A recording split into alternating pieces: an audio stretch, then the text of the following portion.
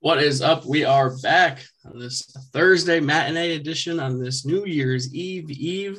We are just mere hours away from 2022 on episode 87 of Football Life Presents The Audible. I'm your host, Randy Hammond, alongside my co-host, Matt Bushnell. Matt, I don't know what to make sense of this week. I'm surprised I know what day it is or what time it is. I'm off. I have no idea what's going on. It's actually pretty nice. Yeah, I figured it had to be nice for you having the time off after the holidays. I know you were a busy man on Christmas, so congratulations for having the well-deserved time off while still providing us the news, Randy. Well, I wouldn't miss this for the world, obviously. The things we put ourselves through for this show, people really have no idea. So honestly, this is just a well-rested version of me today for the folks out there. So we have a loaded show for you today on this. We got a lot of stuff to talk about. We got regular football. We got college football. We got some eulogies to say right off the top. But before we get into that, the sad stuff off the top, and we know the show, you know how we are with this. But 87, Matt, we're getting closer and closer to that triple digits now. But number 87, who comes to mind for you? Man, I mean Travis Kelce. To me, there's two famous players that wore 87. And Felipe will know him very well because we quote him, Felipe Malicio from the Total Basis podcast. But Ed O'Bradovich, who was rumored to have the hands the size of turkeys, and then Muhsin Muhammad, an ex-Bear as well. Yeah, very nice. For me, I think of the guy who I would probably argue as one of the best tight ends ever, currently the best tight end of this era, Rob Gronkowski, big number 87. And then Reggie Wayne, the high-powered Colts offense, I think really an underrated wide receiver for those Colts teams for a long time. Obviously, big part of those offensive teams. Obviously, Marvin Harrison's a Hall of Famer and Peyton Manning, but Reggie Wayne doesn't get the love that he deserves. Yeah, it would be a miss, not to mention Dwight Clark, the one of the most famous plays in NFL history, the catch. Of course. How can we forget that? All right. Well, before we get into the week 17 previews, we had some big news, Matt, after our show happened on Tuesday. Yeah. A couple of unfortunate news moments, and we talk about it on the Audible. When a football figure dies, we feel like it's our duty to at least pay our respects to them. We have gone from recently Demaryius Thomas to Vincent Jackson to Jim Fossil to Marty Schottenheimer. Like, we've done all different kinds of people. I don't know about you, Matt. I don't know if we've ever done someone as big as this guy. Yeah. John Madden. I don't know if there's a bigger name. The name Madden is almost as big as the sport itself. So many of our lives have been touched by John Madden, whether we're casual football fans or like us, diehard football fans. He died at 85 on Tuesday, and between his career as a coach, a broadcaster, and a video game czar, some way or another, the name Madden, you most likely know. Now, I'm only 30 years old, so the tail end of his broadcast career, I only caught the tail end of. I'm very familiar with the turducken. I'm familiar with the accent, the way he would, be able to teach you on broadcasts. Yeah. But I've played the video game seemingly my entire life. I shared this article in the group yesterday. John Madden was the greatest teacher of football that ever lived. Yep. And Matt, you would know better than I if that's the case or not. But in my lifetime, I don't think anyone has ever taught me more than him. I would go as far as to say that John Madden is single-handedly the most important person in football history. We can say a lot of people out there that deserve credit, but the popularity of football and the growing aspiration of it is John Madden. That's the reason behind it.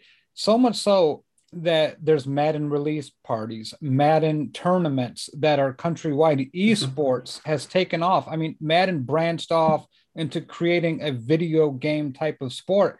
And I don't think that happens without the John Madden video game franchises. Just because the casual person who never played video games but was a diehard football player wanted to play Madden. You wanted to play football. Jacob and us in the chat often joke a lot. The only time that we may see our team win a Super Bowl is if we play Madden. So I go a step beyond this, though, because growing up, I loved football. It was always my passion. It was the one thing that I always wanted to do, that I always grew up with. And I early on loved the 70s Raiders, and John Madden was a football player. And at the time, A lot of people don't know this, but John Madden was the youngest coach in NFL history. He took the Oakland Raiders job at the age of 32. He coached for 10 seasons, won a Super Bowl. But one of the things that he's well known for is hiring a very diverse staff with him and Al Davis. Al Davis was a pioneer in giving minorities and other, women even coaching and powerful positions in the organization, giving them those opportunities. And really what Madden did was segue that into a very, really a role model for a lot of coaches to, hey, these people matter too. Let's bring them on. And then, the announcing, the thing with Madden, and I saw a lot of tweets and a lot of very heartwarming things when we talk about Madden. There was a tweet out there when it was the Minnesota Vikings versus, I can't remember, maybe the Lions or the Packers. I can't remember.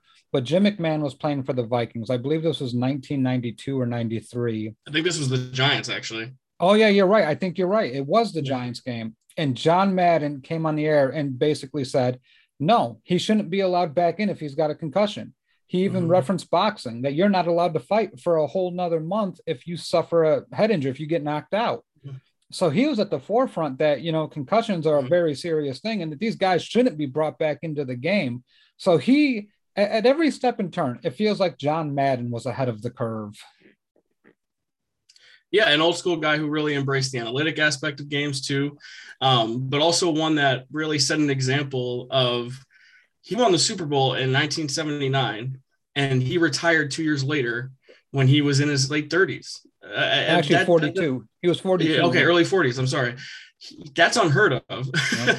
He just said, I'm away from my family. There's too many emotional blows to doing this. And I'm not even playing. And he's still, I want to take some time away. And that's when he transitioned into being a broadcaster. So if you haven't got the chance to watch All Madden, the documentary that just aired on Christmas Day, do so. And I think there was a report that said that he had a chance to watch it. There's a part at the end where he is watching all of the things that everyone who was interviewed for it got to say about him. At the very least, it makes my heart happy to know he kind of got a feeling on how everyone felt about him. Maybe that is why he passed. Maybe that's what he needed, is that he needed to get his flowers and say, thank you for everything. This is my swan song now. And it reminds me sort of the Ultimate Warrior. If you're a wrestling fan, he finally made his return to WWE. And then he almost knew he was dying. And then he passed away just days after his last Raw appearance. So Madden never had that sort of controversy really, but he made his first appearance back in the public eye in what felt like forever. And then now for this to happen now is totally crazy. But as the figure of Madden himself, it's synonymous with football. It's been said a million times on social media the last 2 days. Madden is as big as the sport itself. And we've talked about Matt Rushmore of coaches and players, but if you talk about Matt Rushmore of football, I think it starts with John Madden. Yeah. I think single-handedly, as I said earlier, he is the most important singular figure in football history. Pop Warner, college, high school, anything, he brought it to that other level of where, man, football is not number one in this country without John Madden. It's just not, and everyone should be thanking him. And I think we do, and I remember the first Madden video came on the old 8-bit Nintendos, man, and the Sega Genesis. Good times, man. Many a nights on the weekend, staying up late, playing Madden. And then, my God, what you were able to do with roster construction. Yeah, they're just one of the best. A lot of warm memories get brought to the forefront for me. Yep, absolutely. And I mean, I've obviously played it later. The Madden 04 probably being the one that resonates with me the most. On Michael Vick on the cover, probably the best Madden player ever. Michael Vick, he was unstoppable in that game. But Madden is still the highest percentage. Well, has the highest winning percentage of all coaches ever with 100 wins. He obviously is a couple-time Super Bowl champion. He's a Hall of Famer, class of 2006. Him and Pat Summerall to this day are probably the best play-by-play color combination in the history of the sport. And anything you know about sports broadcasting today, specifically football, is because of John Madden. He signed, when CBS was losing football, he signed with Fox and made Fox become this giant in football programming that it is today. As soon as they signed Madden, they got everyone else.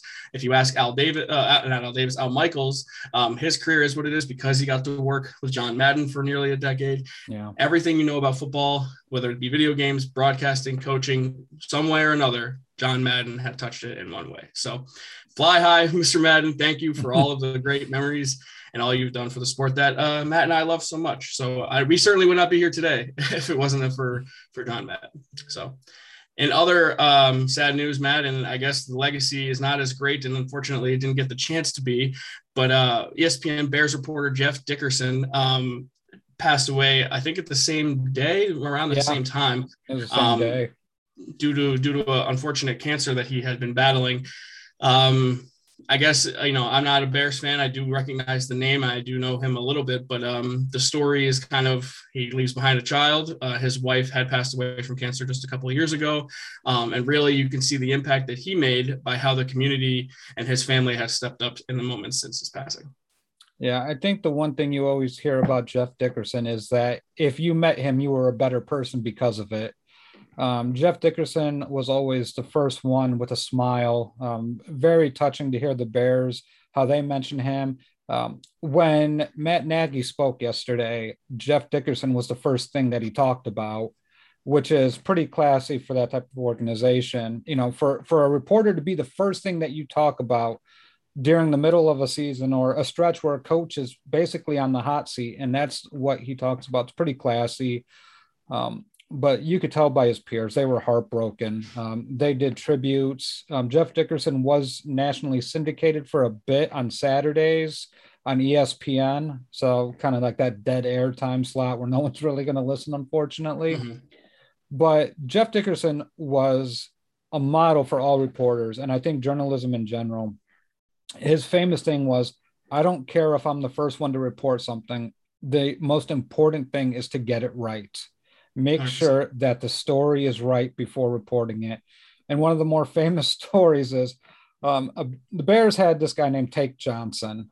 He was part of the Super Bowl roster, I believe, in 2006. And David Hall, who's also a beat reporter for the Bears at that time for the Chicago Tribune, wrote a pretty scathing piece about how immature and how juvenile Tank Johnson was on top of his poor play. So Jeff Dickerson's interviewing him, they're doing the media bit by his locker, and Tank Johnson is just screaming at Jeff Dickerson, thinking that he wrote the piece, trashing him. And this is Jeff Dickerson in a nutshell. He didn't interrupt him. He let him keep on going and going and going. The interview ended. Then he pulled Tank Johnson to the side and was like, Tank, I don't write for the Tribune. And Tank Johnson profusely apologizes. The next day at practice, Tank Johnson throws a chair at David Hall, and then he says, that was meant for you. But, Dickerson was such a great guy, and he does leave behind a young son, Parker. There is a GoFundMe page. As before the airing of the show, it was at $799,000. We saw teams like the Ravens, Jim Irsay donated $25,000. The Bears donated $25,000. The Seahawks, the Rams, the Mara family, I believe, donated. Jack Easterby from the Texans. Just all the support. And you could tell one person that Jeff Dickerson meant a lot to was Adam Schefter. And if you go read Adam Schefter's tweets, he has been pushing this all for the past 2 days, really trying to get it out there. And my last special thanks to a guy that's only been in Chicago for a few months at this point was Andy Dalton, who chipped in $5,000. For a guy like Andy, who has no ties to Chicago, to do that, kudos to you, sir. A very good man. Mm-hmm. So yeah, obviously a man gone too soon, but at least made an impact in his short time on this earth here. If you want to check out the GoFundMe, all you have to do is search for it. It's still up there posted. So at the very least, his son will know. And honestly, it's a kid without any parents at this point, which is heartbreaking. But to know that the impact that his parents made is so large that so many people cared enough about them has to be something that the child is inspired by. And I can't imagine what that kid's going to have to go through for the rest of his life, because I know my parents mean to me, so I can't imagine what it's like to lose a parent, let alone both.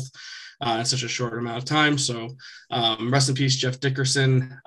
It was colon cancer that he'd been fighting for a while, and his wife died from skin cancer just 2 years ago. So, Matt, we talk about every time someone passes away, we have to do this, but at the very least, it is our way of paying respect. So rest in peace, Jeff Dickerson, and rest in peace, John Madden. Show has to go on. This is what they wanted. At the very least, this is what we can do. And what they would want us to do is now talk about some football, because that's what they'd be doing. John Madden, I have no doubt about that. Jeff Dickerson would be covering the game that we're going to start with this week. So that's why I started it the way I did. No Thursday night football this week. So sad face. We're at the end of the year now, so that they can the Thursday night. So that makes me sad. But hey, we still get a full slate of football and a lot of football that matters. So we're going to now start with the early games on Sunday. And that first game, like I said, Jeff Dickerson probably previewed this game, probably did interviews. But it's the Giants traveling to Chicago to play the Bears. And this game matters only in draft position only, but it does matter to the audible, considering there are teams. The Giants have come out and said that Jake Fromm and Mike Glennon are both expected to play in this game. And the Bears, is it going to be Nick Foles again? Who's it going to be? I'm not 100% sure. But I'm I guess for the draft's sake, if I want two higher picks to win, but if I want the Giants to try to get the top 3 pick, I would need the Bears to win. So regardless, unless it ends in a tie, which I'm not ruling out that possibility, I guess I don't really care what the outcome is. Regardless, the Giants are still going to have 2 good picks. Matt, the line opened up here as Bears -5.5, and that's where it stands. Yeah, it sounds like, yesterday Dalton and Fields practiced. Nagy said Fields would have to be extremely healthy for him to play Sunday, which I don't know what that even means. So take it as you will. This game to me is the classic. I don't really want to touch it because it's really a battle of ineptitude teams. I think the Giants, as crazy as may sound, may have maybe better coached. I don't know. Like, to me, the Bears are being held back by their coaching. I think the Bears have better players. They have a better roster. So in theory, they should win. Robert Quinn's going for his 100th career sack and also trying to break the Bears single season record for sacks that was held by Richard Dent. So 17.5. So if he gets half a sack, he ties, and he gets 100 sacks for his career. But I have a feeling Robert Quinn is going to be in the backfield quite a bit against the neck that sees it all, Mike Glennon. Randy, I'm going to take the Bears win the points here. I think 5.5 is okay. Mm-hmm. I think the Bears have that fighting mentality. They have better talent all around. I like the Bears defense to really stifle whatever the Giants are going to throw at them. So give me the Bears 5.5. I'm going to say Bears 24 to the Giants 14. It's generous points wise for the Giants. They are truly one of the more inept offensive teams I can remember. And they were that way with Daniel Jones, maybe not to the same extent, but between Mike Glennon and Jake Fromm, they are pathetic. They are very difficult to watch. They don't do anything like there's no progress. They don't move the ball. They don't get first downs. They don't do anything. Their best player, Graham Gano, if he's lucky enough to kick a field goal, that'll be the points. So that's it. The Giants stink. The Bears have much more talent than the Giants do. So that's why the Bears are going to win this game, and that's why they're going to cover. I'll take the Bears 22-6 over the Giants. I'll give Graham Gano 2 field goals in this game. 2 field goals. And, the place that Saquon tore his ACL last year, Soldier Field, Kenny Golladay still looking for his first touchdown. None of that matters. Giants are awful. They're done. It's the Mike Glennon revenge game, baby. That's true. Why would he want revenge on a team that paid him so much money? Right. I don't understand. How that guy still has a job beyond me. It's the neck, man. People can't resist the neck. All right. We're moving on now to Western New York, where the Buffalo Bills open up as 14.5-point favorites over the Atlanta Falcons. The Bills now back in the first place in the AFC East, and the Falcons still hanging around there in the NFC wildcard picture, but they are the team that beats other bad teams, and they seem to lose every time they play a team that's semi-competent. So I know it's a big number, but I kind of like the Bills at home in this spot, and I kind of want to take the points. I'm going to shy away from the points. I think the Falcons cover. The Bills are going to win this game. I fell into this trap with the 49ers. I thought 8.5 was too much for the Falcons not to cover and not to get 14.5 against the Bills. The Falcons seem a little feisty to me. I like their coaching. Like I said, I really love Arthur Smith. I think the Falcons are going places once they get that roster rebuilt. Give me the Bills 28 to the Falcons 20. Can Matt Ryan's arm suddenly cut through the winds of Western New York? I don't know. Cordero Patterson, baby. Cordero Patterson. I don't know, man. I don't know. I'm going to take the Bills, and I'm going to take the spread. So I think the Bills win big and give me 34-14 over the Falcons. That backdoor cover's in play for you, though, Randy. You got to watch out for that garbage touchdown. You're right. I'll believe it when I see it. The Falcons, good job of staying relevant, but I don't buy it. All right. To the other team in the AFC East that is still hoping for a chance to win the division, which I don't necessarily see that happening, but hey, they get a gift this week coming to Foxborough in the form of the Jacksonville Jaguars, and the Patriots open up as 16.5-point favorites. That is also a massive number. And again, I kind of want to take the home team and the points. Matt, what do you think? Yeah, you know what? I don't like big numbers, and the Jags feel feisty to me. So I'm going to take the Jags to cover here. The Pats are going to win. And D asked in the comments, first touchdown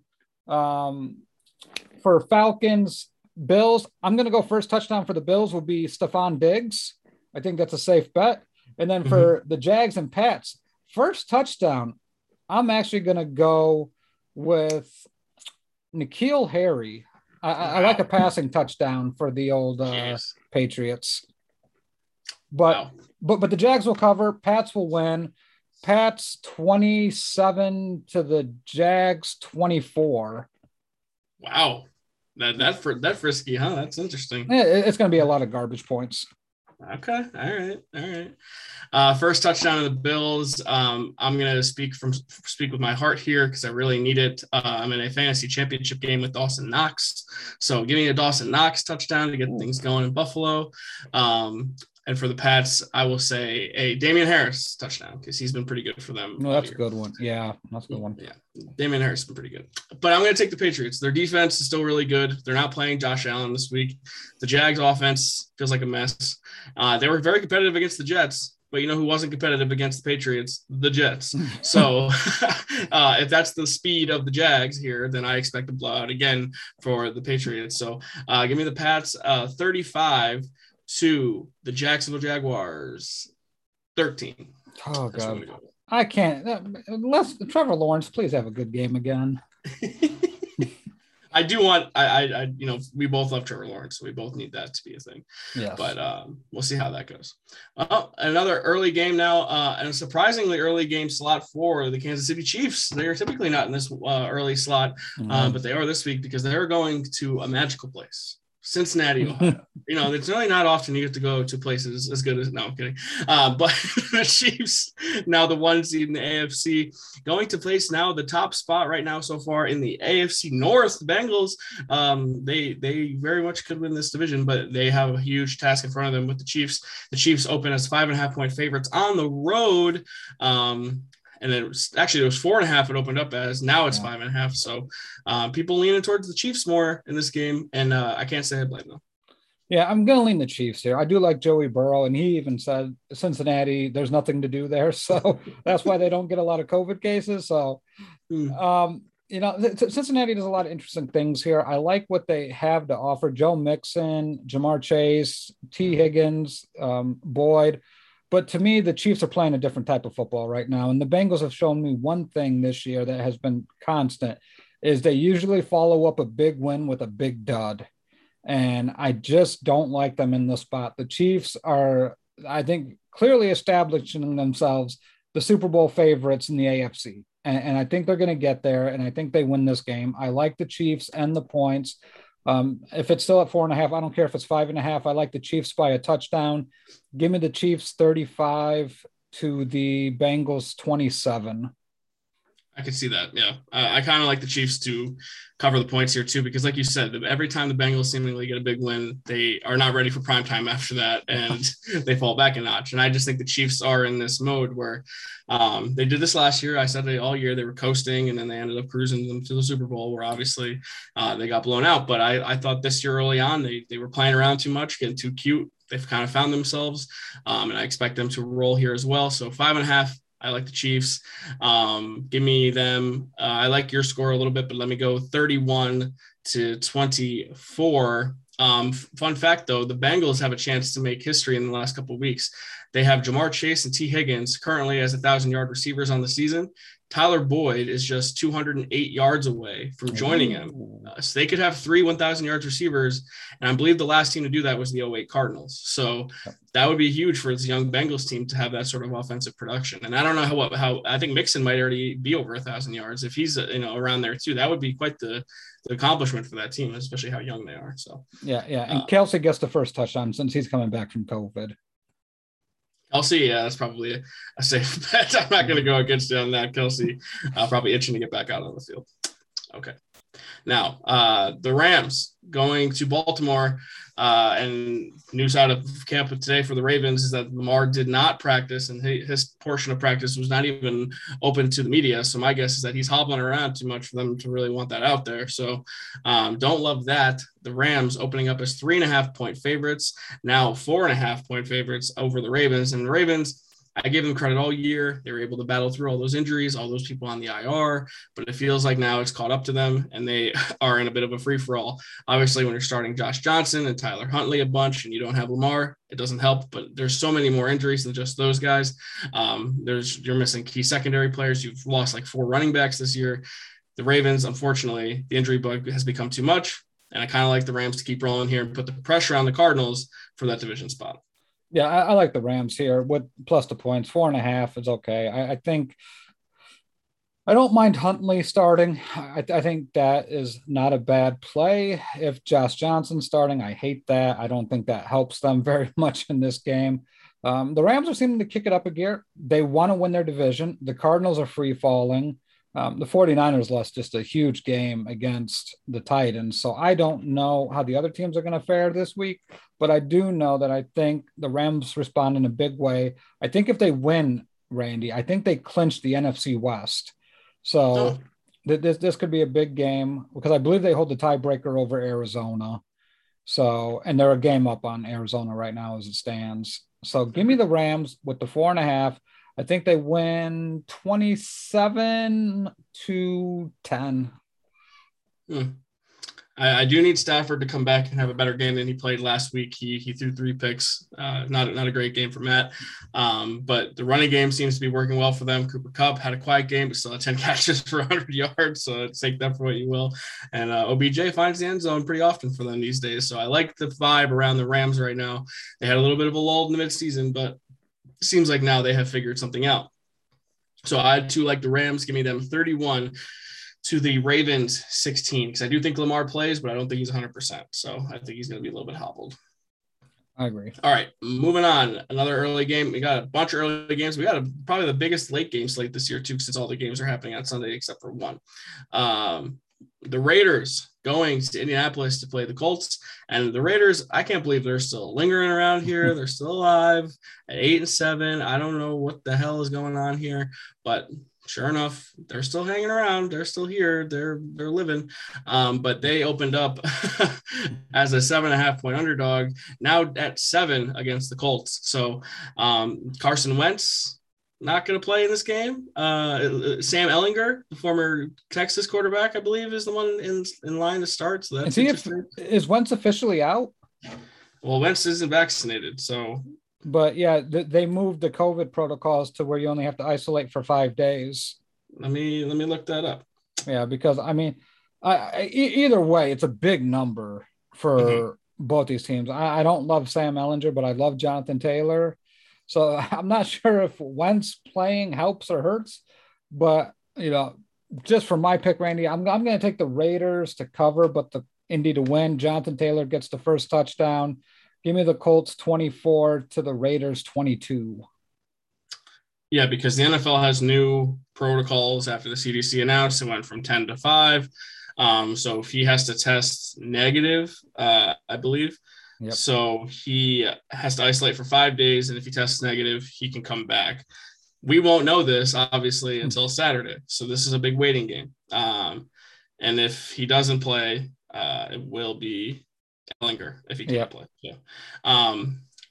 I think I like the Raiders regardless to cover in this game, but I do think that the Colts are going to win regardless if it's. I mean, Ehlinger I've never really seen before in the pro level. I don't think any of us have, so I don't know what we really can expect. Yeah. But I like Reich enough, and I like the rest of the Colts enough to be able to beat the Raiders. This feels like an organizational victory for the Colts over the Raiders. Now, Derek Carr, congrats on a great season. You're top 3 in passing yards. You are keeping the Raiders somehow relevant all season long. I do not understand how, but I don't think it's enough in this one. So give me the Colts. What was your score? 24-22. Very close on that one. I will take the Colts 23-17. Very close there. Very, very close cover. And then I will say Josh Jacobs gets the first touchdown. No, Josh Jacobs. Running backs galore this game, I see. Look at that. All right. Moving on to the Dolphins, who are winners of 7 in a row. My goodness. They are on fire now, 8-7, with also a chance for them to make a postseason push. Let me just find the spread on this one. They travel to Tennessee to play the Titans, who had a huge win on Thursday Night Football against the Niners last week to remain in control of the AFC South at 10-4. Titans 3.5-point favorites. It opened up as, and it remains at 3.5. And this is one of these things where I think the half point makes all the difference. And I kind of want to take the Dolphins with the points. Yeah, I'm picking the Dolphins to win straight up. I think it goes 8 wins in a row, baby. They're pushed for the playoffs. Wow. I think the Dolphins are sneaking in the playoffs. Damn it! I said it before the season. I said it now. I am riding this Miami Dolphins train to the playoffs, baby. I like what I see from Tua. Brian Flores is a great coach. I think they have weapons. First touchdown. I'm going to say Tua runs it in for the first touchdown, by the way, of the game. So I like Tua here a lot. I think the Dolphins are doing some good things. I just, the Titans are a good story. I mean, take no omen against them. I just don't think that team is as good without Derrick Henry. And I know Derrick Henry may return week 18. That's a possibility, but week 18 is not week 17. So I'm taking the Dolphins 23-20. Okay. I really like what I saw from the Titans last week. I thought A.J. Brown really gave them a boost that they needed. Really looked like the focal point of the offense. And the only thing that makes me a little discouraged is that the Niners secondary is not the same as the Dolphins secondary, because I think the Dolphins secondary can contain them just a little bit. And without Derrick Henry, there's not the same rushing threat. So I don't really know. I'm not going to be totally confident in this, but I do think the Titans win, but I don't think they cover. So give me Tennessee. I'm going to go 21-20 over the Dolphins, but it's a close one. And it would not shock me at all if the Dolphins won this game, but I'm going to say the Titans win at home. All right. Okay. Next one on the docket here, Matt Bushnell, NFC East. The people love the NFC East. The Eagles traveling to Landover, Maryland to play the Washington football team. Make it make sense. But Philly opens up as 3.5-point favorites on the road. And Washington feels like they are now falling off of a cliff. They are now 6-9. The Eagles, I believe, 8-7. So they're very much relevant in that last NFC wildcard spot. Man, if you asked me about this game 3 weeks ago, I probably would have liked Washington more, but I kind of like the Eagles are poised to make the playoffs now. Yeah, I like the Eagles on the points here. I think the Eagles win big, 30-20. Everything seems to be rolling for them. I like where Jalen Hurts is going. I'm in on the Eagles. All right. They struggled with the Giants in the first half last week. It was tied at 3 at halftime. So take that for what you will. But They were able to take care of business, won that game 36-3, I think the final was. So I do think Washington is better, but if any indication that they're starting to lose the locker room a little bit happened in that Dallas game when there was a fight on the sideline. You got 56 points put on you by the Cowboys. Something's not right.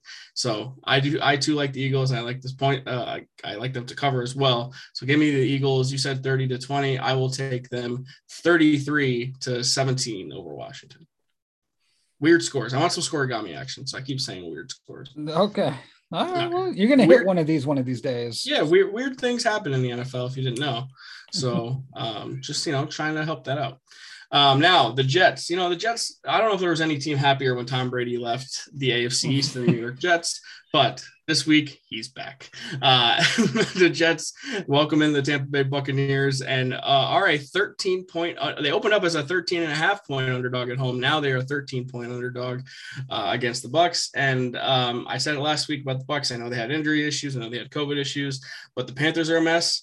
And the Jets are just not at the same level right now as the Bucs. And as long as they have Tom Brady and the rest of the guys and enough other guys for them to throw the ball to, I like the Bucs here and I like them to cover. 13.5 is a big number.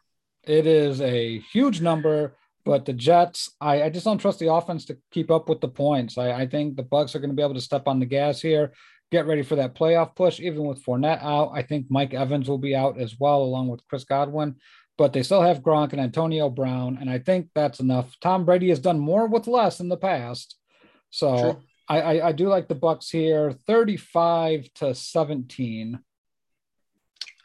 Yeah, I'm just going to go Bucs 31 to the Jets 10.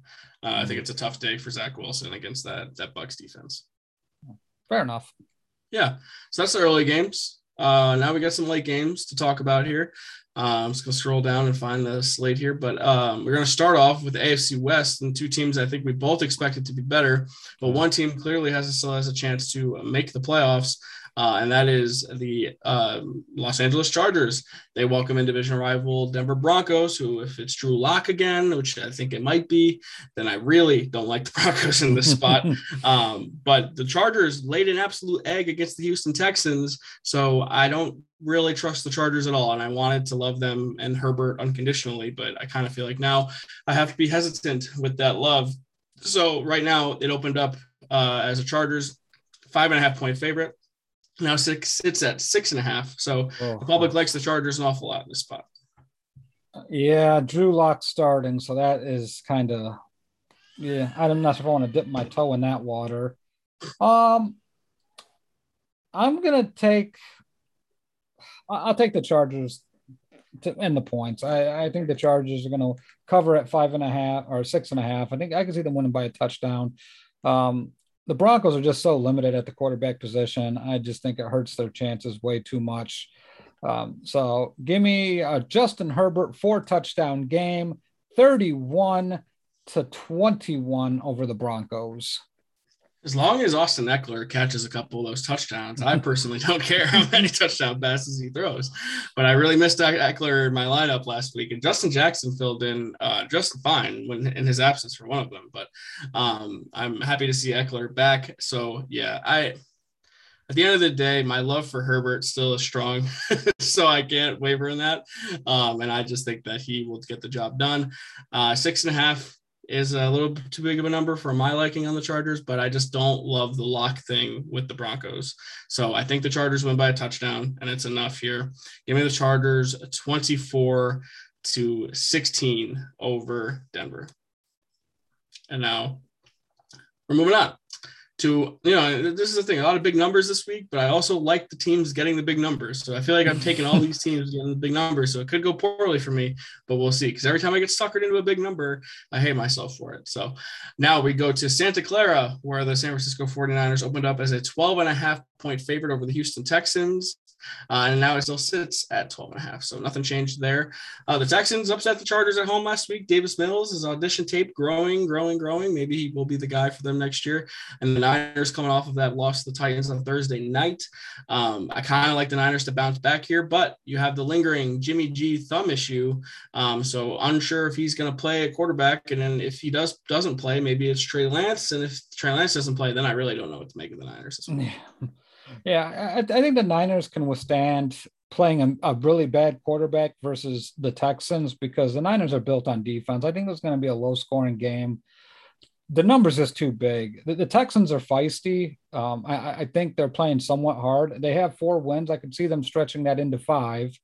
So I think it's a game that opens themselves up to covering such a big number. Give me the 49ers over the Texans, Randy, 17-12. Defense, maybe Bosa gets a few sacks. Henry starts talking defense player of the year nonsense again, right? Yeah, no, that's going to Robert Quinn. Sorry. Yeah, completely ridiculous. Okay. Well, as of now, if Jimmy G plays and he's somewhat competent, because really we've talked about this, as long as Jimmy G can get the ball to Kittle, I like the Niners so much more. And if he can't, if he doesn't play, someone else plays, I like the Niners less, only because of the uncertainty that comes with that. I don't know what to expect from Trey Lance at this point, and so far what we've seen from him isn't exactly making me all that excited. So I'm going to operate as if Jimmy G is starting and the Niners are good enough. And I do think that they're good enough to cover. So I'll say the Niners 24 to the Texans 10, and maybe the Niners defense gets a score to help that offense to help them cover. So that's a big number. Big number. Big number for sure. For sure. All right. Another late one, and this might be the game of the day, and it is the Arizona Cardinals traveling to Dallas to play the Cowboys, who have won the NFC East. So good job, whatever. Congratulations. Can't wait for your first round exit, all this crap. But hey, the Cardinals are free falling. They were the last remaining undefeated team in the NFL, and now they sit at 9-5, or are they 10-4? 10-5. 10-5. Okay, so I'm getting my whole records wrong here. But 10-5, it's crazy because they were 7-0 at one point. So they're clearly not doing too well. But the Cowboys now clinch the division. The defense obviously still really good, but I think the Cardinals are in full desperation mode and they need this game so much more than Dallas does. So it opened up at 5.5 as the Cowboys favorite, and now it's 6. So the public loves the Cowboys. I like the Cardinals to cover, and I might even like the Cardinals to win. I like the Cowboys to cover the spread. I think the points are enough at 6. It makes a lot of sense. You may get a little push action here if they don't get that half a point somewhere. But to me, the Cardinals' woes are painfully evident. Kyler Murray is a little bit careless with the football, whether it's fumbling or throwing interceptions. And this Dallas defense is extremely opportunistic when it comes to 50-50 balls, either on the ground or in the air. And without DeAndre Hopkins, I really don't love what this offense is going to do. Maybe they get James Conner back for this game, which would be a huge boost for this offense because they need it.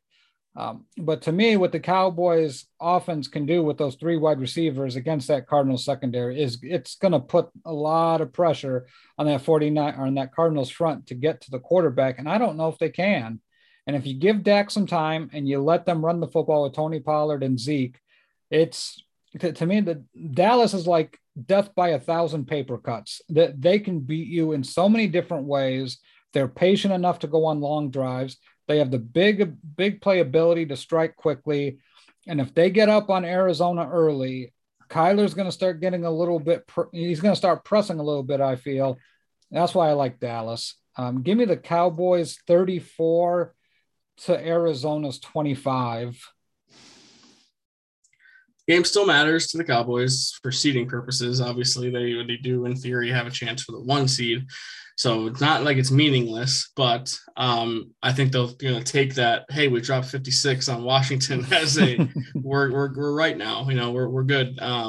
But the last 3 weeks, they have played Taylor Heineke twice. They have played the combination of Mike Glennon and Jake Fromm. So this is the first time in, over a month that they're playing a real quarterback in my mind. So I think Kyler will give them issues. I know he struggled without DeAndre Hopkins, but I do think the Cardinals, they need this game. They really do need this game a ton. So I'm going to take them only based on desperation alone. So give me the Cardinals 24-21 over the Cowboys. Big story in my mind here, Randy. If the Cardinals lose, I think that has to be the end of Cliff Kingsbury. If they missed the playoffs, if you started 7-0 and then you finish the year by not making the playoffs, they already clinched. I thought. Didn't they already clinch the playoffs? Yeah, you're right. They did. Yeah, they did. But if they're a first round exit, I think that could be warranted for it too. Yeah, I mean, you can't finish the year like this, I think, is what's going on. Like we just see them free falling. And I know Corey Decker, our Arizona fan extraordinaire, does not like Kingsbury that much. And I don't know. I mean, it's a track record for Kingsbury now where they falter at the end of the year. Mhm. So I'll be interested to see how this one plays out. Yeah, I don't like Kingsbury either. I've made that pretty evident all year that he's the one thing I don't trust that much about the Cardinals. But if we're talking about coaches, the other side, Mike McCarthy, not exactly making me all that worried either. So, for the record about the Cowboys too, I wanted to point out that actually it was Taylor Heineke twice, Mike Glennon, Taysom Hill, and then before that was Derek Carr, and that was the last time they lost, which was on Thanksgiving Day. So, wow. Not a whole wrecking crew of football quarterbacks that the Cowboys have played here in the last 5-6 weeks. But okay, I think this is our first major disagreement of the show, so that'll be interesting to see who comes out on top there. I mean, you're the Arizona native, you would probably know better than me, but this is a gut feeling I have. All right, well, we're gonna let it ride, baby. It's a big gut, for the record. When I have a gut feeling, it's a pretty big one. So just point that out. All right, Carolina now going to New Orleans to play the Saints, who look like they're going to get some reinforcements. Which, if you're a Saints fan, I read the story that they had so many guys on the COVID list they should have rescheduled the game, which I think is fair considering they did that for other teams with less players on the COVID list. So I think if you're a Saints fan, you have a legit gripe there because you had to start Ian Book, but. Monday Night Football is a big brand. So with the NFL, it's going to take a lot for them to not want to do that. Yeah. So the Saints, I think, are going to get Taysom back. And that alone makes me like you a little bit more, I guess. But, I just like you more than the Panthers regardless because the Panthers are a mess. I don't like the Sam Darnold, Cam Newton thing they have going on. It opened up as Carolina as a 6.5-point underdog, and now it's the Saints it opened up at 7.5, and now it is 6.5. So the public's betting on the Panthers, and I don't really get it. Have you watched the Panthers? They stink. Yeah. They're terrible. And just for that only reason alone, I like the Saints, and I like them to cover. Yeah, I like the Saints to cover here too. I mean, we're talking about Sam Darnold at quarterback this week, I believe. So, he's good for about 3 or 4 picks, and that alone gives them a chance to really separate. I don't love the Saints quarterback situation. Even Taysom Hill, I mean, it's all a problem with them really at the quarterback position. Is Kamara in the lineup? I haven't heard too much about him. He played last week, but okay. He didn't do a ton, so I assume he's back. Okay. So yeah, if Kamara's playing, I mean, it's not working, not even close to 1,000% Matt Rule. So I think it's a big game for the Panthers. I think they have to win it, Randy, because if they don't, I think Matt Rule is going to be under that microscope, and it might be that time where they move on from him. But who knows what the ownership in Carolina is thinking about this situation. But I like the Saints and the points. Like you said, give me the Saints and the points, baby. They're going to let it ride. Saints 28, Panthers 13. Yeah, but Jay-Z, it took him 7 years. So, maybe they want to give him the 7 years. Rome wasn't built in a day, so maybe you got to give the guy 7 years before you were willing to move on. Give me New Orleans as well. I like them 27-10 over the Panthers. Just get Matt Rule out of my face. I'm over him. He's done toast. Yeah. And I'm over Sam Darnold too, despite Vince calling me out for me thinking he was going to be good 2 years ago. He stinks. I admit it. He stinks. All right. Last game in the late window here on Sunday, and it's the Detroit Lions. Leon's winning Lions, just covering Lions. I mean, they're 2-12-1, but they are covering machines. If you take the Lions to cover every week, you'd be a happy camper. Yeah. And they get another big number this week as the Seahawks open up as 6.5-point favorites and now sit as a touchdown favorite. I think that is too much for Seattle, who just lost to Nick Foles and the Bears. I think Seattle's a mess. And I think the Lions, as much as they stink, have a better culture right now than the Seahawks do. So I don't know if I'm willing to take the Lions to win, but I'm certainly willing to take them to cover. Give me the Lions and the points, baby. Give me Lions are winning straight up. You heard it here first. I predicted it last week. They did cover, so I take half credit for that. But I like the Lions here. I think what they're doing is rebranding that culture. And like you said, what we saw from the Seahawks last week has to be disturbing. Russell Wilson does not look good. And I think the Lions get Jared Goff back.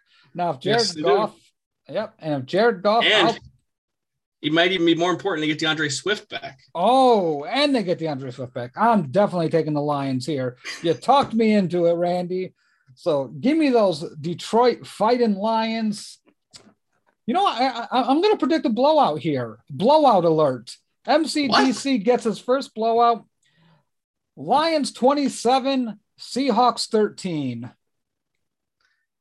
That would be incredible. Now, our chat might not ever be better than that if that happens. Like, I just think it would be between Henry loving the Seahawks losing and Leon's Lions rolling. That would be something.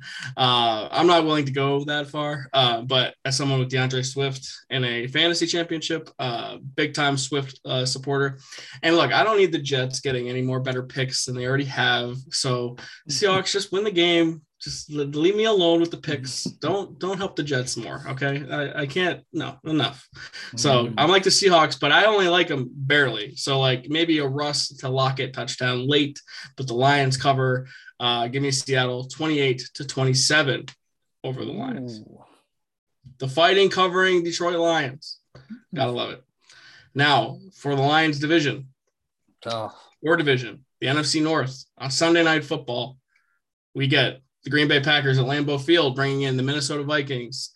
And Kirk Cousins must have some sort of immunity that I've never heard of because everyone and their mother has this COVID going on.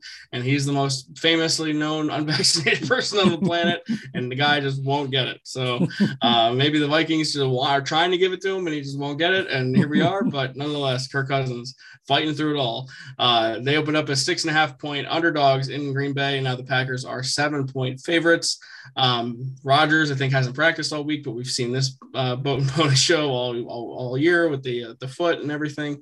Look, the Packers are the best team in this division. They're the best team in the conference, in my opinion. I think they win this game. They already lost to Minnesota in Minnesota. I don't think it's going to happen again. In Lambeau, the 7 is what scares me. I don't know if it's too many points, but I don't know if I like Kirk Cousins in Lambeau early January. I kind of want to just take Green Bay straight up. You know, this is the battle of the unvaccinated quarterbacks, but one's a doctor. One is a doctor, apparently. And has antibodies. So antibodies, dewormer, all that stuff. Mm-hmm. Dr. Aaron Rodgers knows exactly what he's talking about here. He has a weekly hit spot on the Pat McAfee show. And they only talk about COVID now. Only COVID, because the pandemic. Aaron Rodgers is now a virologist. He knows everything about viruses. Go to him for all your information. I'm being majorly facetious here. The stuff that he spewed on Tuesday, Randy, is look. If you're not a scientist and you get all your information from tea leaves and self-confirming articles of what you believe in, you get down this path. Just try to find impartial sources. With that being said, Aaron Rodgers is one hell of a quarterback. He may be the best in the NFL. He's probably going to win another MVP. I don't know what the Vikings do here. I don't think the Vikings are that good. They lost to the Rams, obviously. They barely beat the Bears, as we talked about. And the Packers are light years better than both of those teams, I think.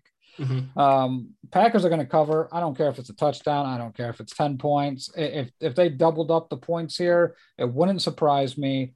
I think Aaron Rodgers seals the deal with the MVP case this week, even with his COVID toe. Give me the Packers 34 to the Vikings 18. 18.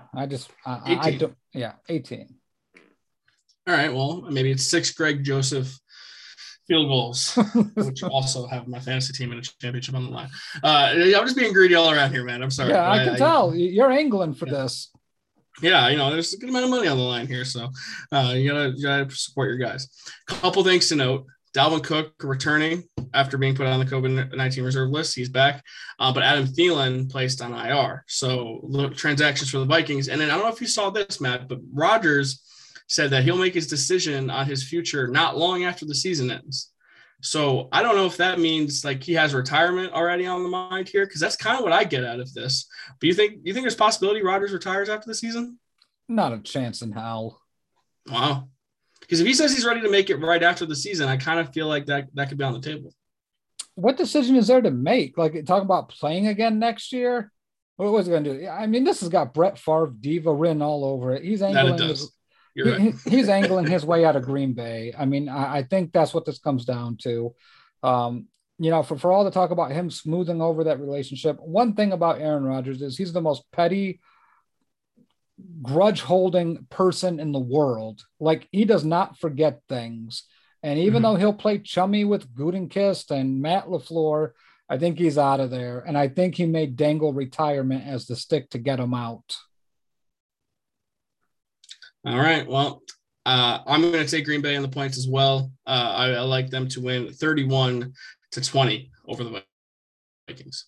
Now, for another quarterback's future who seems like retirement is here, the Cleveland Browns are going to Pittsburgh to play Big Ben and the Pittsburgh Steelers. And Big Ben has told everyone, his family, his whole entire family is going to the game, which is likely his last game in Pittsburgh, unless the Steelers somehow made the playoffs and hosted a playoff game.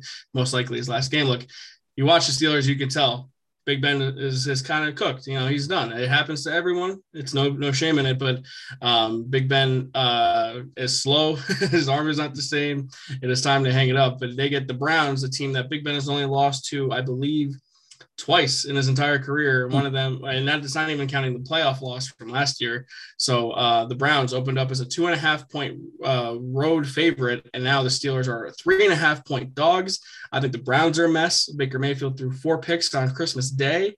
I don't know the stats of TJ Watt. He's obviously my barometer for the Steelers these days. But regardless, I feel like the Steelers are going to get up and help Ben get one more win on his way out the door. Yeah, emotional games always tend to fill it out for the team that's really trying to fight for their guy. And if anything, Pittsburgh loves Big Ben. And I'm not going to get into all the stuff off the field stuff. I don't care. Let that stuff for after his career is done and over and you want to judge him as a person. My feelings have been pretty well known in football life, what I think about the guy, and it's not very good. But with that being said, Baker Mayfield's bad at football. I mean, he's just so bad. Those 4 interceptions, all of them were brutal. All of them were costly. Not one of them helped. He's not growing as a quarterback. People love him and people want to make excuses for him. I think a lot of Cleveland fans, though, are ready to see him go. Thank God, because I think he's holding that team back. He's the anchor on that Cleveland Brown ship right now. They thought they were getting a guy like Joe Burrow, but they got a guy like Sam Darnold. So to me, it's time to move on. I like the Steelers and the points. They're going to cover this one and win it. Give me the Steelers 21-17 over the Brownies. Yeah, the Steelers getting 3.5 at home. It's easy right there, but I like them to win straight up. So give me them 23-20 over the Browns. 23-20. All right, so that's Monday Night Football. That might be the last Monday Night Football of the regular season. I'm not 100% sure on that, but they do have a Monday Night Football playoff game now. ESPN did get one of the wild card round playoff games. So at the very least, we're going to get Steve Levy and we're going to get all the guys again at least one more time for the playoffs. So, okay. Well, Matt, speaking of playoffs, we get an exciting playoff in college football. Today's New Year's Eve. Tomorrow is New Year's Eve. And the college football playoff is here. And tomorrow it is all for the marbles. Number 4, the Cincinnati Bearcats taking on number 1 overall seed, the Alabama Crimson Tide, Nick Saban, Satan himself. We don't talk about college football a lot in the show, but we thought, hey, the big bowls are upon us. Let's just talk about them quick at the end of the show. You have some rooting interests involved. We want to just, give the people what they want. So let's make our predictions for the first round, and then we'll make our predictions for the championship game since that's the last game played. So we'll start it off with this. Cincy, Bama, first game tomorrow. Who do you like? It would be the biggest upset, in my opinion, in college football history if Cincinnati beat Alabama. I played the scenario in my head. What does Cincinnati have to do? Injure the first and second string of Alabama, offense and defensively. Like, all those guys have to be off the board. Just the depth of Alabama is stupid. You just go up and down that roster like NFL player, NFL player, NFL player, NFL, NFL, NFL. Like, all these guys are going to play in the NFL at some point or another. And Bama just is so well coached. The moment is – here's the thing. Like, there are teams where you could like, man, if you haven't been here before and the coaches, this moment might be too big for them or they may look past it. Nick Saban's team never looks past anything. There is not a game that they take for granted on their schedule.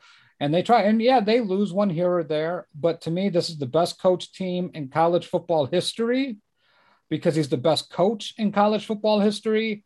And they have the best roster in college football right now, top to bottom. So I'm going to take Alabama in a blowout here, Randy. I mean, I don't know what the spread is for this game, but give me Bama 13 by, and a half. yeah, but Bama's covering 13 and a half easy Over under 57. over. And I think Bama gets 50. So, Well, I like Desmond Ritter. I think he could play at the next level if he finds the right situation. I think Cincinnati has good players, like really good players. yeah. But that's like a fraction of how many good players Alabama has. Yes. Two guys that Cincy has that I love. They're both corners. Sauce Gardner, all-time name, by the way. Sauce Gardner, he's going to play at the next level. And then a guy who I just love his name, Kobe Bryant, as another corner, spelled differently than, you know, the legendary basketball player. But he wears number 7 on a regular basis. Going to wear number 8 tomorrow in honor of Kobe. Love that. Love that for my guy. But that's like the extent for the Bearcats. I love the story. I'm so happy they made the playoff here, but it's going to take a miracle for them to beat Alabama. And they were competitive with Georgia, I thought, last year in their bowl game. And if they got Georgia, I might have liked their chances a little bit more. But at the same time, Georgia also has a little bit of a stink around them now after that loss to Alabama. So I'm with you. I think the 13 and a half Alabama covers. They're going to score probably high 30s, 40-ish. And then I like Cincy to maybe score in the 20s. So I like Alabama to cover, and I like the over. And then the other game. So now we both like Alabama to make the national championship game. A hell of a season by Cincinnati. Nothing to be ashamed of there. And then the other game is number 3, Georgia, the Bulldogs, taking on number 2, the Michigan Wolverines. And this game opened up as Michigan getting 7.5, and it's still at 7.5 right now. So much closer on the spread. I think these two teams are pretty even, but I guess I lean SEC here. I think Georgia's dominance all season cannot be overstated. I know they lost to Alabama, but I just like Georgia a ton. I love their roster, NFL players all over the place. And I'm not a college football expert, but I like Georgia in this spot. I actually like Michigan. And the reason why I like Michigan here is I don't think you can underestimate upperclassmen when it comes to a team. And I think in college that makes a big difference. Michigan does some things I like really well. I like Jim Harbaugh as a coach. I know he gets a lot of criticism around the nation. He's one of the highest paid coaches, but he seems to do things right. He's not going to break any NCAA rules, or at least knowingly. So with that being said, Georgia's defense, I think, is what is everyone's fawning over. Like, oh my God, Georgia's defense is great. Their offense is the problem. They can go in spurts where it is a struggle to score points.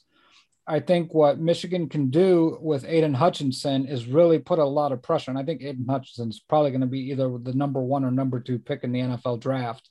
So Michigan's going to have the best player on the field in this game, I feel.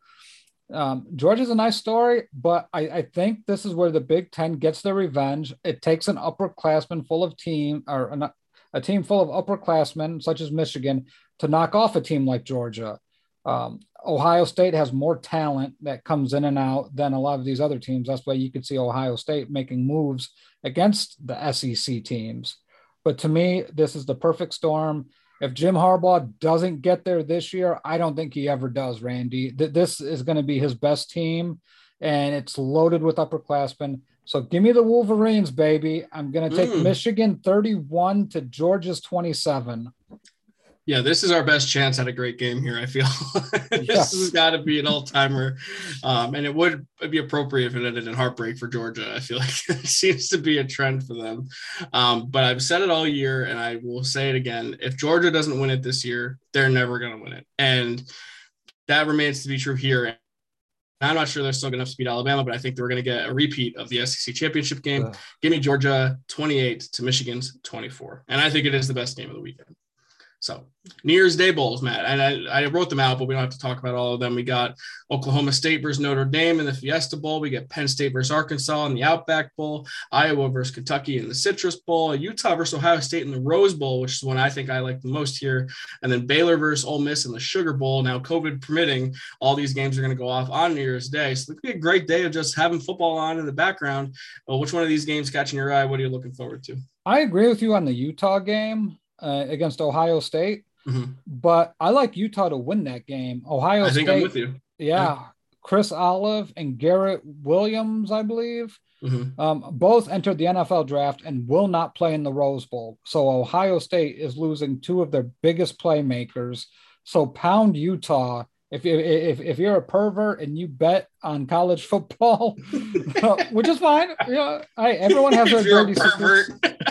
Yeah, you perverts. Bet on Utah to cover, if not outright win. I think Utah is going to win that football game. I was an interesting play here. I don't necessarily love them. Notre Dame has my eye because I want to see how they play with Freeman as their new head coach, who, by all accounts, players love this guy. So I'm very interested to see how Notre Dame looks with that tyrant of a head coach, Brian Kelly, and his Cajun accent now in LSU. Yeah, I want to see how Notre Dame looks too. I think it's what most of my family is looking forward to see Notre Dame. I would have put Pittsburgh, Michigan State on the list, but I think both of the quarterbacks in that game opted out. Kenny Pickett, I would have liked to see, but I don't blame him. Obviously, he's not going to play, so don't care as much about that one. We still get Arizona State, Wisconsin tomorrow. Don't really care about that either. So we touched on all the big ones, Matt. The thing I like about Utah is that it's weird. Oregon beat Ohio State. It's kind of the reason why Ohio State got left out of the college football playoff, and now Utah gets a chance to beat the team that Oregon beat. So I wonder how they match up. And that game's only a 4.5 point spread. So I do like the Utes in that spot. So we'll see what Ohio State's able to do or what Utah's able to do. So, all right. So that now leads us to the college football playoff final. I have Alabama versus Georgia. You have Alabama versus Michigan. Is there any way possible Nick Saban is not going to walk away with another one of these things? Because it certainly feels like that's what's going to happen. I don't want to bet against Nick Saban. It's not good for your health here. No. Harbaugh's feisty, man, and it's going to be entertaining to watch Harbaugh versus Saban on those opposing sidelines. To me, I go with the best player on the field, and the best player is going to be Bryce Young. He's the best quarterback in the nation. I don't think there's much arguing that at this point. If he would have been able to enter the draft, he would have been a clear-cut number one. Detroit would not be trying to win these games. Houston would be tanking like crazy. We would see a lot of different outcomes, I think, or I feel with some of these games. Or Jacksonville would be offered the mother load for the number one pick.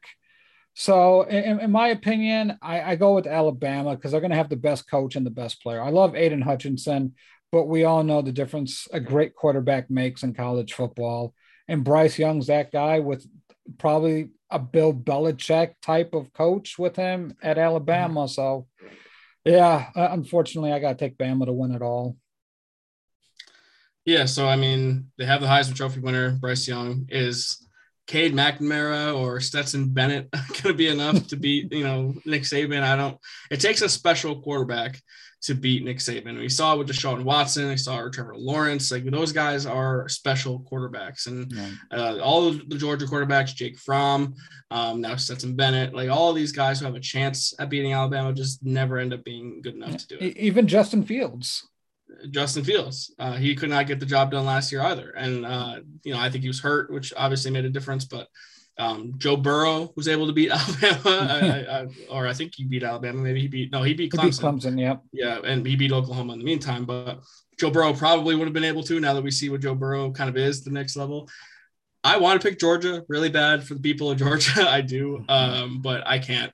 Stetson Bennett looked so lost in that first SEC title game, and Nick Saban just dominated. And I know they lost Mitchie, their best wide receiver, but I don't think it matters. And I think Alabama's going to roll because that's what Alabama does. So I don't maybe like him as much as big, but Kirby Smart is not going to beat Nick Saban after Nick Saban already beat you a month ago. It's not going to happen.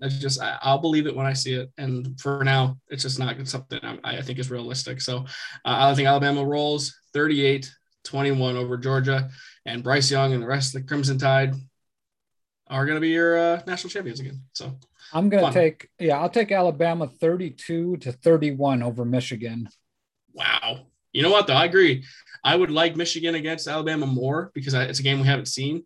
Yeah. And I would love the Harbaugh-Saban stuff pregame. So I think Harbaugh could be crazy enough to beat the guy, but I don't really know. So I would much more rather see that game than see Georgia-Alabama. Yeah, I agree. All right. Well, Matt, we've been talking a while. Everyone knows the shows at this point. I don't want to go through all the rundown. No. Everyone knows, baseball life, join all the basketball life, all these shows. I know we got a lockdown. That's why I'm wearing my baseball shirt. It says, if you build it, they will come. The Yankees White Sox Field Dreams game last year. That was fun for both of us. You know the shows. Go join all the groups. Enjoy a community of Facebook that's not going to lecture you about something you don't like. Come talk sports with us. We love you. Thank you for making 2021 a special year for all of us. And I hope you have a wonderful new year. Matt, do you have any parting words for the audience before we head into 2022? Just love each other. It's a beautiful world out there. We don't have to be mean and angry all the time. New Year's resolution, just try to be a better you. I love that. Not big on New Year's resolutions because I think you're setting yourself up for failure. But hey, I always strive to be a good person, try to be better than the person that you were the year before. I love that. Love those words. Thank you all for participating in the Facebook group each and every week. We're wrapping up the end of the year now, not just this week. Every time we're on, you guys always show your support. We greatly appreciate that. Thank you for looking at our faces for hours on end all year on Facebook, on YouTube. We greatly appreciate it. And thank you for tolerating our voices on the audio-only platforms. We greatly appreciate that as well. So, Matt, the support from us does not go unnoticed. We truly would not be able to do this each and every week if it wasn't for the people. So we greatly appreciate it. So episode 87 in the books. We will literally see you guys next year. I'm Randy Hammond on behalf of Matt Pushel saying enjoy your new year. Stay safe.